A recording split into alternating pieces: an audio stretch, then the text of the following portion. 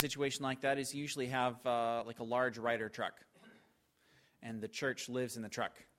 And then Sunday morning, somebody has to get up early and pick up the truck from wherever it resides and drive it over to the elementary school, and a team of people have to explode the contents of that truck into an elementary school cafeteria or gymnasium or some other such place and turn it into a place for worship and children's ministry and all the things that come with that, and pulpits and banners and decorations and toys. And then when church is done, you got to fold all those contents back up into their little Rubbermaid containers and on their little roller wheels and slide them in their strapped up little place inside the Ryder truck and drive it back to its abode. And after many years of this existence, the church finally found a property near to the center of town, which is where they wanted to be, and purchased it, and were finally able to have a church home where they could come and worship in their own space every Sunday. And just a little while ago, the leadership of this church said, let's do an examination of all the ministries, all the service teams, all the things that we are undertaking as a church, and ask ourselves, why are we doing this? Is there something in our ministry where we're doing it out of habit and maybe it doesn't need to be done, and we can refocus our energies? What's truly important? And so they took a survey of all the teams in the church and what everyone was doing, and they discovered that they still had the church setup team. That the same team of people that for years had picked up the truck and drove it to the elementary school and set up the church and put it back away still existed, and they were still scheduled to come to the church every morning and make sure that everything is just so. And even the very members of this team weren't really quite sure why they were still doing what they were doing. That there's no clear purpose. We've had a church building for years, and yet they still had a setup team. And for us to continue in the routine is always the easy thing. To ask, why are we doing this? What are we seeking? What is the purpose of this is always the more difficult thing. When we come to this passage, Jesus actually says his first words in the Gospel of John. We've been studying the person of Jesus for months. John has told us about him in just this majestic piece of poetry. John the Baptist has bore witness to him. The Pharisees and Sadducees have been confused. People have gotten excited, and Jesus has yet to say anything. And the first thing that he says is he turns around and he says, "What are you seeking?" Which is not the way that I would respond. If I was the Son of God and people were following me, I would turn around and I would say, yes! Followers. But Jesus is more interested in drawing people out. That he has a pattern, a habit of asking questions. That it's less important to him that he have a movement or a cadre of following, a perception of being important. It's more important to him to draw people out, to know them, to ask good questions, and really to disciple them. That Jesus is more of a discipler than a recruiter. And so from the very beginning, he gets his very first followers, and his question is actually for them, why are you doing this? What are you seeking? And you can't ask questions like that of people who have just began to follow you without the conviction that for them to cease doing things for the wrong reasons is probably better than to continue doing the right things in the wrong way. That oftentimes the first step towards doing things for the right reasons is to stop doing them for the wrong reasons. That Jesus is digging into them from the very beginning, from his first words, from the beginning of the relationship, building up a sense of self-awareness within them. That for Jesus, self-awareness is more important than going through the emotions. And so before talking about these disciples this morning, I thought it would be good for us to just stop for a moment and ask, what are you seeking?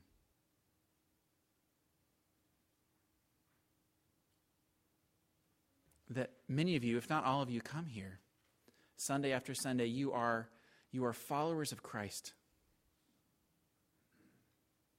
Why are you doing this? Are you coming here? Are you identifying yourself as a follower of Christ because you're seeking something?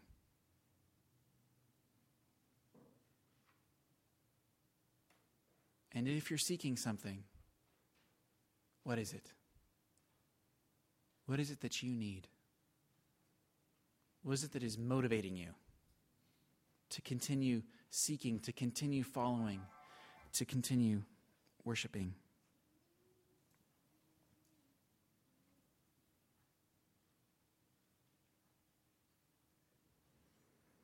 I want us to see a few things in this passage. The first one is, I think John the evangelist, John the author of the gospel, is setting up a contrast between the Jews, the Pharisees, and the Sadducees, and between the disciples. So if you remember a few weeks back, we did a sermon on John the Baptist and on the Jews, the Sadducees, and the Pharisees coming and asking John the Baptist questions. Now the disciples are coming to Jesus. So in one case, they're going to John the Baptist. In another case, they're going to Jesus. But I think that there's still a contrast being made. The Pharisees and the Sadducees came to John the Baptist. If you remember, the Sadducees came and they wanted to know who John the Baptist was. Is he the Christ? Is he Elijah? Is he the prophet? They've got their theological categories, and they want to know into which category they should file John the Baptist. The Pharisees jump in with their question immediately afterwards: by what authority are you teaching these things? They want to know where his authority is coming from. That both Sadducees and Pharisees are coming from a place of knowledge, from a place of control, seeking to know how to respond to this new information. Somebody's out in the wilderness, they're preaching, they're baptizing people, they're gathering followers. Could be great, could not be so great, but we know and we have authority, and so we should go find out how we ought to respond. Because we kind of know how things work here, and so we need to go do an investigation.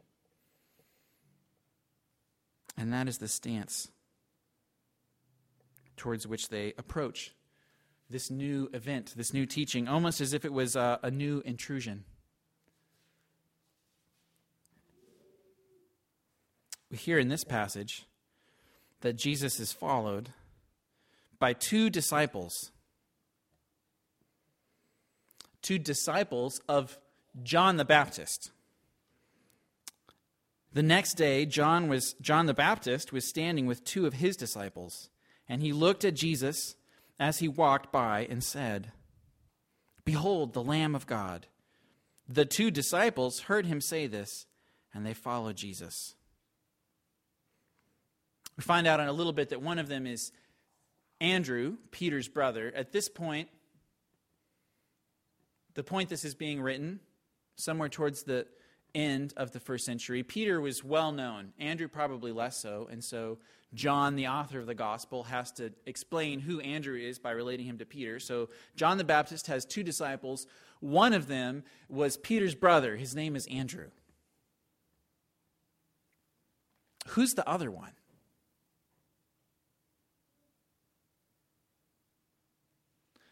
Someone here is a friend of Andrew, and they're John the Baptist's disciple, and then they hear Jesus and they follow Jesus, and the idea is that they become a follower of Jesus, and everyone else named in the passage is an apostle. Andrew, Philip, Nathaniel, Peter, and the other guy. Which one of the apostles would have reason to be not named in this passage? It's probably John. And it also makes sense because the memory is so clear. See, there was the first day that John the Baptist talked about Christ being the Lamb of God. The next day, John was standing with two of his disciples. It says later on, it was about the 10th hour when this happened. That's 4 p.m. in our terms. It's the 10th hour since the sun comes up. That this was a vivid memory for him. He remembered the days, the time of day, where they were standing, and he slips himself into the passage unnamed. So Andrew and probably John are disciples first of John the Baptist. Now, why would you be a disciple of John the Baptist? What was John the Baptist's message? Remember from the other Gospels, repent, repent, for the kingdom of heaven is at hand. The one is about to come. Make straight the way of the Lord and repent, for the kingdom of heaven is at hand. And so what kind of person is going to be drawn to leave their livelihood and their 9-to-5 job and to go out into the wilderness and to follow around a man wearing camel hair, eating locusts, who is preaching repentance and the forgiveness of sins? I think it's the sort of person who is really needing something. That you don't just leave your life and go out into the wilderness and follow someone preaching repentance of sins unless you really think you have a need to repent and there is something deeply wrong. And this man is preaching repentance, and he's offering us a baptism, which is a baptism of repentance and washing of sins. I need to be washed. Something in my life needs to be straightened out. I don't know how. I don't know what is going to happen. But if this man is preaching words that connect with my heart, maybe he can tell me how to fix this world and to straighten out my life.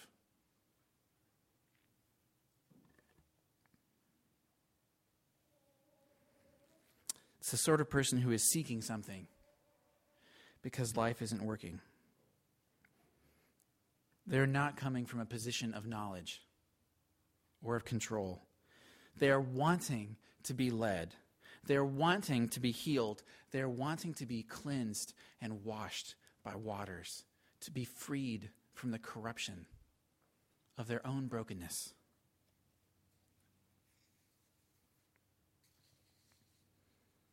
And they both immediately leave their master, teacher, and friend. In the context of the passage, I think it's abundantly clear that these are not the sort of people that are on to the newest, latest, greatest thing. That they actually, of all John the Baptist's disciples, they have understood John the Baptist and his teaching the best. That this is what he has taught them to leave him. That was his mission, to point the way to the one. And so as soon as they're with their teacher and he says, that's the one, they go follow the one. And Jesus says, what are you seeking? And they say, where are you staying? Which is kind of awkward. But it turns out it's actually a great answer to the question. I've already talked about what I think they're seeking. I think they're seeking to be led. They need someone who will love them and who can guide them towards health. And us human beings, we don't start conversations that way. What are you seeking? Well, if you could just really care for us and be our good friend, we are hurting people and we are hoping that you have some sort of guidance and knowledge. Do you have that? And would you love us? Could we just kind of go with you where you go? This would be really great. We just kind of want to be part of this. Could we be like a family with you? No one is that honest. But that they're opening the door. They're sort of implying from the side, where are you staying? We'll start the conversation there. They're wanting relationship. Especially among men. We just don't talk honestly about this kind of stuff. I got myself a mentor recently. He's a church planting coach. He and I chat on the phone once a month. He kind of helps me walk through stuff and gives me advice and prays for me, and it was a little bit of a dance to kind of solidify. You just don't walk up to a guy and be like, "Hey, I really need a mentor. Can we set this up? This would be great." You gotta you have to ease into it. That's how we men are. But they're looking for relationship, which is the right thing to say with Jesus. I'm sure that they were delighted with his response. Come and you will see. You see the same spirit in Philip and Nathanael. Jesus calls Philip, "Follow me." Boom, done. He immediately follows. You don't immediately follow someone who asks you to follow them unless you've already been looking for someone to follow. Nathanael, he's got his questions. From Nazareth? What is up with that? We'll come and see. Okay, I'll come and take a look. He's immediately won over. And all four of these guys, there's the five, there's the spirit. I want a relationship. I want to be invited in. I want to be led.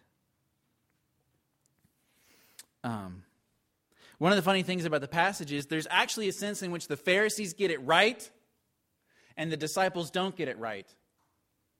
I mean, the Pharisees' categories are not wrong. There is a need for Elijah to come. The one from above, the anointed one, is on his way. They're asking the right questions. They're looking for the right things. Their categories are right. Elijah, the prophet, the one. Where's your authority from? And yet the disciples make a lot of mistakes. Yeah, we found the one, Jesus, son of Joseph from Nazareth. Well, he's not the son of Joseph, and he's not from Nazareth. They also repeatedly call him rabbi. He is not a good teacher. Later on, he actually questions people, "Why do you call me rabbi?" He's a lot more than a rabbi. But yet, even while getting the details wrong, they have gotten the heart right.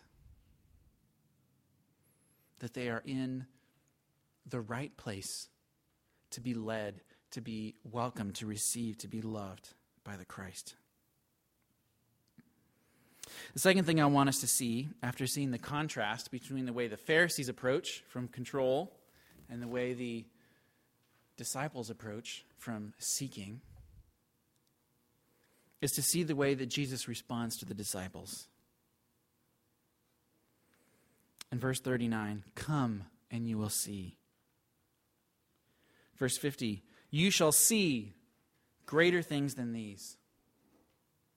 Verse 43, "Follow me." Jesus is gathering them into himself. Rather than offering a moment of teaching or some deep theological tidbit, he responds exactly to what they're looking for because it's what he has to offer: relationship and lordship. Come and see. It's a come and see kind of discipleship. It's a come with me, come be mine. And we know that relationship is part of this because he immediately starts saying these sort of loving, somewhat possessive things of them. He changes Peter's name as soon as he meets him. "Simon, you shall be called Peter, the rock." The other Gospels make it clear it's because someday Peter will confess that Jesus is Christ. That there's this moment of crisis, all the disciples leave. Jesus turns and says, "Who do you say that I am?" The disciples are all like, and Peter says, "You're the Christ." And Jesus says, "That's right. That is the rock on which my church shall be built." It's Peter's confession. He gets to be the one that founds the church with the confession that Jesus is the Christ. So that hasn't happened yet. Peter doesn't know that's going to happen yet. But Jesus knows that he loves this guy. He knows what's going to happen, and he just can't keep it in. "Oh, here he comes. It's Simon. You're going to be called Peter.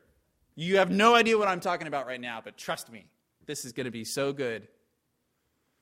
Nathanael comes, and he's like, "Yep, an Israelite in whom there is no deceit, no guile." I've been familiar with this passage for a long time for obvious reasons. And I've never been quite, what do you and every now and then people are like, oh yeah, Nathaniel, a man in whom is no guile. And I don't know, what does that mean? It's never done very much for me.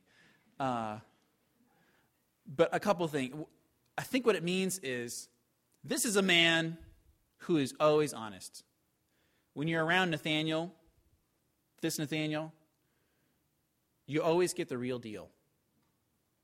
Whatever he's thinking, good or bad, he will tell you straight up. Oh, Nazareth, that doesn't seem right. One of the things about being on the mainland is that every state, no matter what state, has to have some other state to look down on. When you're in California, you look down on Washington. When you're in Washington, you're so thankful that Idaho's there because you can look down on Idaho. This is probably like that. So no one in the first century thought that Galilee was cool, which is part of what's going on here, by the way. That the cool people from New York, a.k.a. Jerusalem, came to check out Jesus. Okay, kind of interesting. Not sure what to do with that. We'll go back to New York, file that away. Then the people from Mississippi and Iowa come in, and they are the ones from Galilee that are interested in receiving what Jesus has to say. And even among them, there's a joke that the best thing about Alabama is that it's not Mississippi, so at least there's Mississippi there. That's what Nathaniel's saying. He's from the other town, and there may be a theological aspect because the Messiah doesn't come from Nazareth. Either way, Nathaniel's a guy who says what he thinks. I think Jesus is I think Jesus is just delighting in that. He knows Nathaniel really well. He hasn't even met him yet. You just have a friend and be like, oh, he's Tim Conkling. He is just, wow, he is off the wall. What a great guy. Here comes Nathaniel, an Israelite in whom there is no deceit. That, in a sense, what's happening here is it's like one of those movies where people lose their memory, or you keep going through history over and over again, like 50 First Dates or Groundhog Day, where there's a guy who's trying to date a girl, but because of the flow of the movie, he has this long history with her, and she doesn't remember any of it. And so every time he meets her, he's like, oh, we have all this history. And she's like, we do? That Jesus has known these guys since before time began and has loved them. And this is the moment when he meets them. They are seeking guidance and relationship from him, and boom, he's been there for a long time already. He's wrapping them right in. Yes, come be part of what I'm doing. Come stay with me. Nathaniel doesn't get a mention in any of the Gospels, by the way, but he's probably the same as Bartholomew. That in the other Gospels, they give the list, and right next to Philip always comes Bartholomew.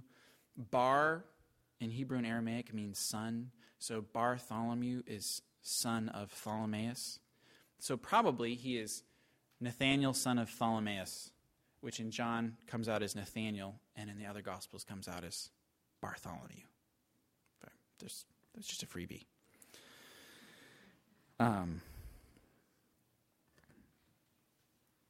All this makes so much sense, though, with Jesus' calling, his identity, who he is. Remember back in the prologue, we talked about this chiasm, where you kind of work from the outside in, and the most important thought is at the center of verses 1 through 18, and the most important thought is that by believing in Jesus' name, you can become children of God. And that's what's happened here. The Pharisees, Sadducees, they were not quite sure what to do with this. The disciples were.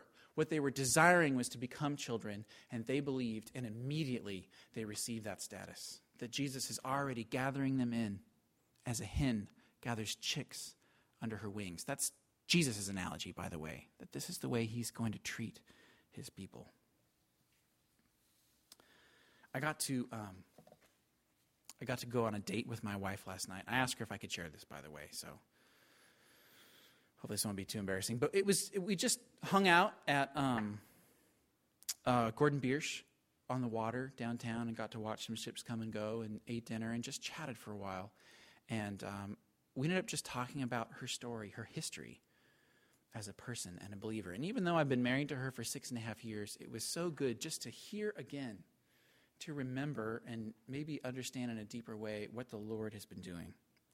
That she grew up in a family where neither her dad or her mom believed, didn't have a lot of friends that believed. It's a really broken, dysfunctional community and her family and her network of friends in high school. And somehow in the middle of that, the Lord was at work. That as an elementary student, she came to her parents and said, "Can we go to church?" And in high school, when her friends are doing all these crazy things, just something inside of her said, I don't want to do that. And my takeaway is that since before the beginnings of the heavens and the earth, for whatever reason, Jesus said, "This one is mine." And when he says that, it doesn't matter where you come from, or who your parents are, or what their influence is, or whether there's any reason for you to believe or not believe, that something happens in your heart so that as a 6-year-old, you can say, "I want to go to my Father's house. No one's told me that. I have no reason to know. I just know. I want something. I need something there." And he's been faithful to her all the days of her life. That's what I mean when I say that over and over again. If this is the Lord's work, he does it. I'm not quite sure what to do with that, but I think it's clear in Scripture that he just decides, this one is mine. And when he does that, he makes alive, and he makes aware, and he makes need and desire for relationship. And when you finally meet him, come and see. Come and be part of what I'm doing. Come into my home. Stay where I am. Walk with me all the days of my life. Well, how do you know? If you have the kind of faith that these earliest disciples had, as opposed to the kind of faith that the Pharisees and the Sadducees had. Well, I don't really like the answer, but I think it's clear from the passage. You know that you're alive in this way when you can't stop yourself from telling other people about it. Because that's what everyone in this passage does.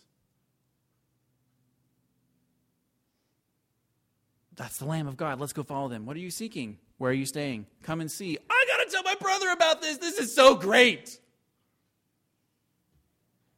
Verse 41. The first thing Andrew does is go and find Simon. Jesus is like, all right, let's go up to Galilee. He meets Philip. Follow me. Philip's like, this is so great. I got to tell Nathaniel. Nathaniel's like, Messiah's not supposed to come from Nazareth. Also, Nazareth is kind of like Mississippi. And Philip's like, just come and see. Dude, just come and see. Nathaniel's like, okay, I'll come and see. It's automatic. It is not an evangelism program. Nobody has been trained. There's not a pamphlet involved. Half of their evangelistic content is not accurate.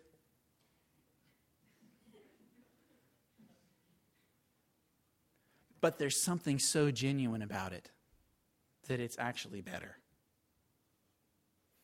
That they have been seeking, finding, longing, and they've found it, and it's so great, other people got to know about this.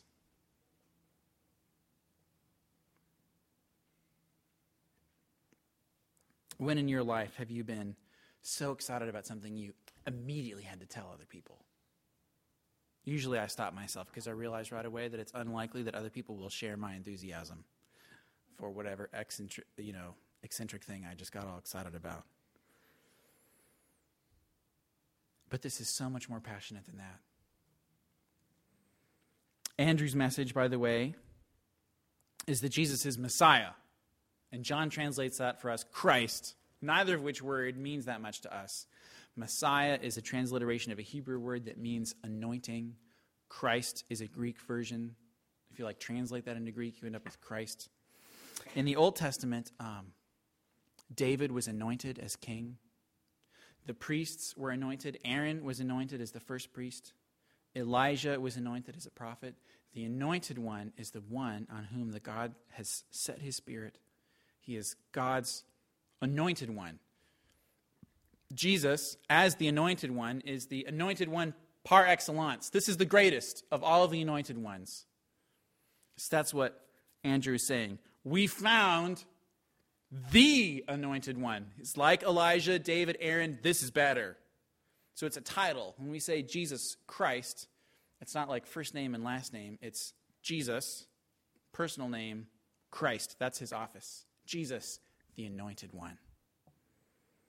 Philip's message is similar. We found him of who the prophets wrote, that for generations the scriptures have been telling us, someone is coming. Someone is coming. That the anointed one is going to be sent. The Son of God, on whom his favor rests. We think we found him. You should come check this out.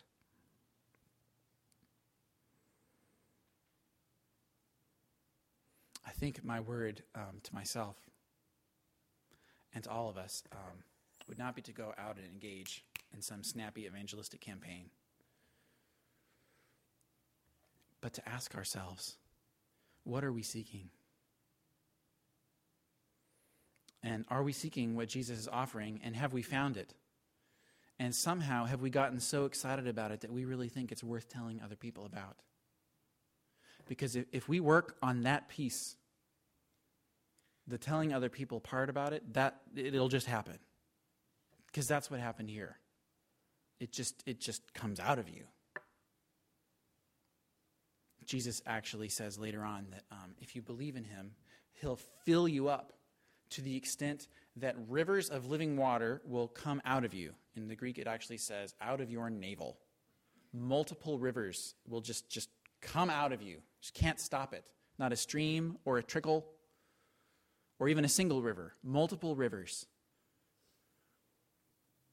I've, during confession time, spent most of the past couple years apologizing to the Lord for not talking to him very much or needing him. So I think the Lord is really working on me here. This one hit me hard the more I realized what was going on here. But that is our calling, our need. To need, long for, desire him, to desire relationship, to come and see, to walk with him, to be with him, to be loved by him, to be children of God. And if we can receive that, if we can cultivate that, the life part just comes out of us. Let's pray.